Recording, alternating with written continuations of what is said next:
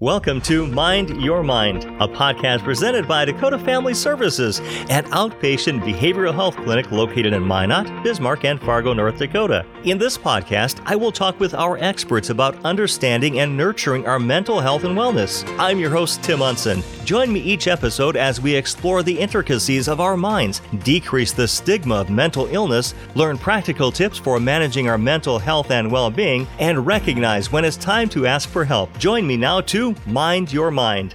Welcome to this episode of Mind Your Mind. Our guest is Dr. Megan Spencer. Dr. Spencer is a clinical psychologist and provides diagnostic and psychological evaluations and CBT. Dr. Spencer, it's great to have you on Mind Your Mind. Our topic is mood-related disorders in children and adolescents. However, before we get to the topic, let's talk about why you do what you do. Why is the work that you do important to you? Really, it's about people. I love working with people, and I truly do enjoy watching the journey of self-discovery and learning what's best for them.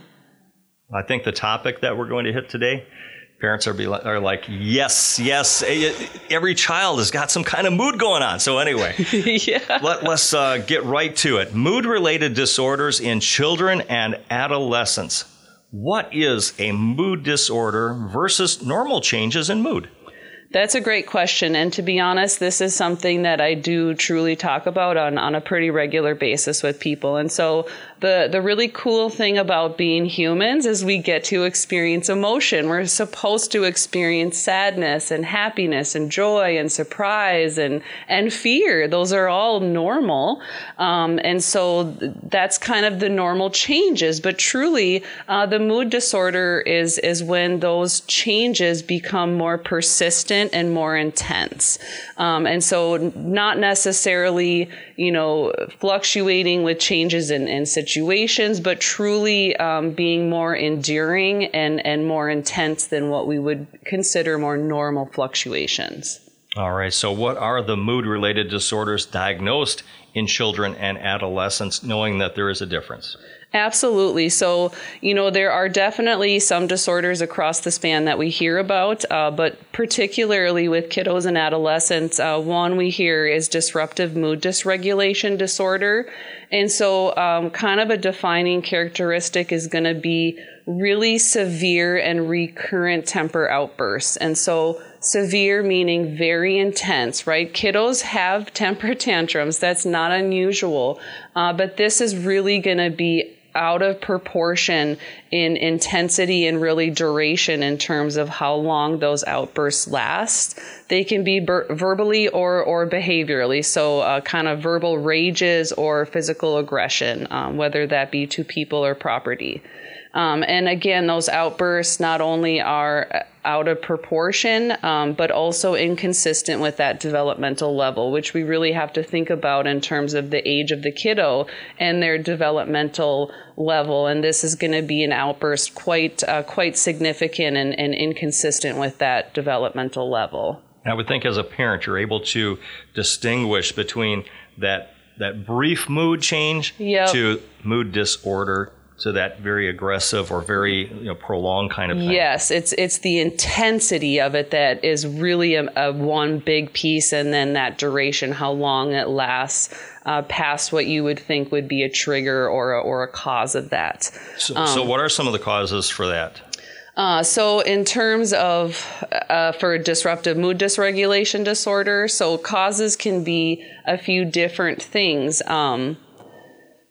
In terms of day to day, it could be, they're playing a game and the power goes out, and so their game shuts down, and they, typically a kiddo might get upset, but this kiddo or adolescent kind of gets out of control. They might, start throwing things. They might start yelling and screaming, and they can't necessarily calm in a fairly meaningful way or within a certain amount of time, if that makes sense. Yeah, not able to handle that that short-term stress. Exactly. It's like not seeing the end of the tunnel, the light at the end of the tunnel, but seeing that stress, and it's like the end of the world. Exactly. And they can't necessarily see that, okay, wait, if like 5 minutes, the electricity will come back on, I'll get my game back. It's just that kind of immediate outburst, right?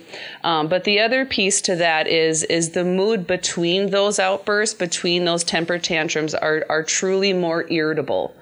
So it's not, the kiddo is happy and easygoing, and then they kind of are, a stressor happens and they have an outburst. For this particular disorder, the mood is persistently irritable or angry between those temper outbursts. So one of the other disorders we hear a lot about with kiddos and adolescents is those major depressive disorders. And so a lot of time we hear with depressive disorders that real depressed and down mood, which most certainly can be the case. But there's also in kiddos and adolescents, there is that piece where, yes, their mood may be more depressed and down for that more intense and prolonged time, but it also could be an irritable mood. And so the difference here, though, is with the depressive disorders, the depressed or irritable mood is truly every day, nearly most of the day, but for really truly a 2-week period and not persistent like with the disruptive mood dysregulation. So this is for about a 2-week period. They experience the change in mood, and then it eventually remits or goes away, and they kind of experience more normal moods. And then the other part of that is, sometimes in kiddos, they might not be able to explain it, but it could be observable, right? They could be just more frustrated easily. It could be more tearful, more crying. The other part of that is things that they normally enjoy. We hear a lot about that they just don't want to do it, right? That motivation, that interest is gone. The energy is low. They just kind of seem more, mopey, sitting around, not really active like they normally are. Sleep sometimes during that same 2-week period might be disturbed in that, when they typically sleep 7 to 9 hours, now they're wanting to sleep 10, 11, 12 hours, or even the opposite. They're waking up earlier in the morning. They're not sleeping like they normally do. We might also hear some adolescents talk about, feeling kind of restless being really slowed down. Another thing is they might have difficulties with being able to concentrate and focus. So that can be another symptom of that kind of depressive disorders. And lastly, the one I want to make sure I also mention is called premenstrual dysphoric disorder. And this specifically relates to females only. And the symptoms then kind of relate to some of those major depressive disorder symptoms I just mentioned. But what this truly relates to is those symptoms occur the majority of the menstrual cycle. And so that's for the majority of that female menstrual cycle, they experience those depressive episode symptoms, but then those symptoms start to improve within a few days after the onset of menses, but then become minimal or absent for the weeks post-menses or once that period has resolved. And so some of those symptoms may also include mood swings, again, not normal fluctuations, but more intense, and then suddenly feeling sad or tearful. They might experience anxiety or tension, or again, feeling kind of keyed up or on edge, as well as changes in appetite, feeling overwhelmed. There might be also accompanying physical symptoms like joint or muscle pain, sensations of feeling bloated.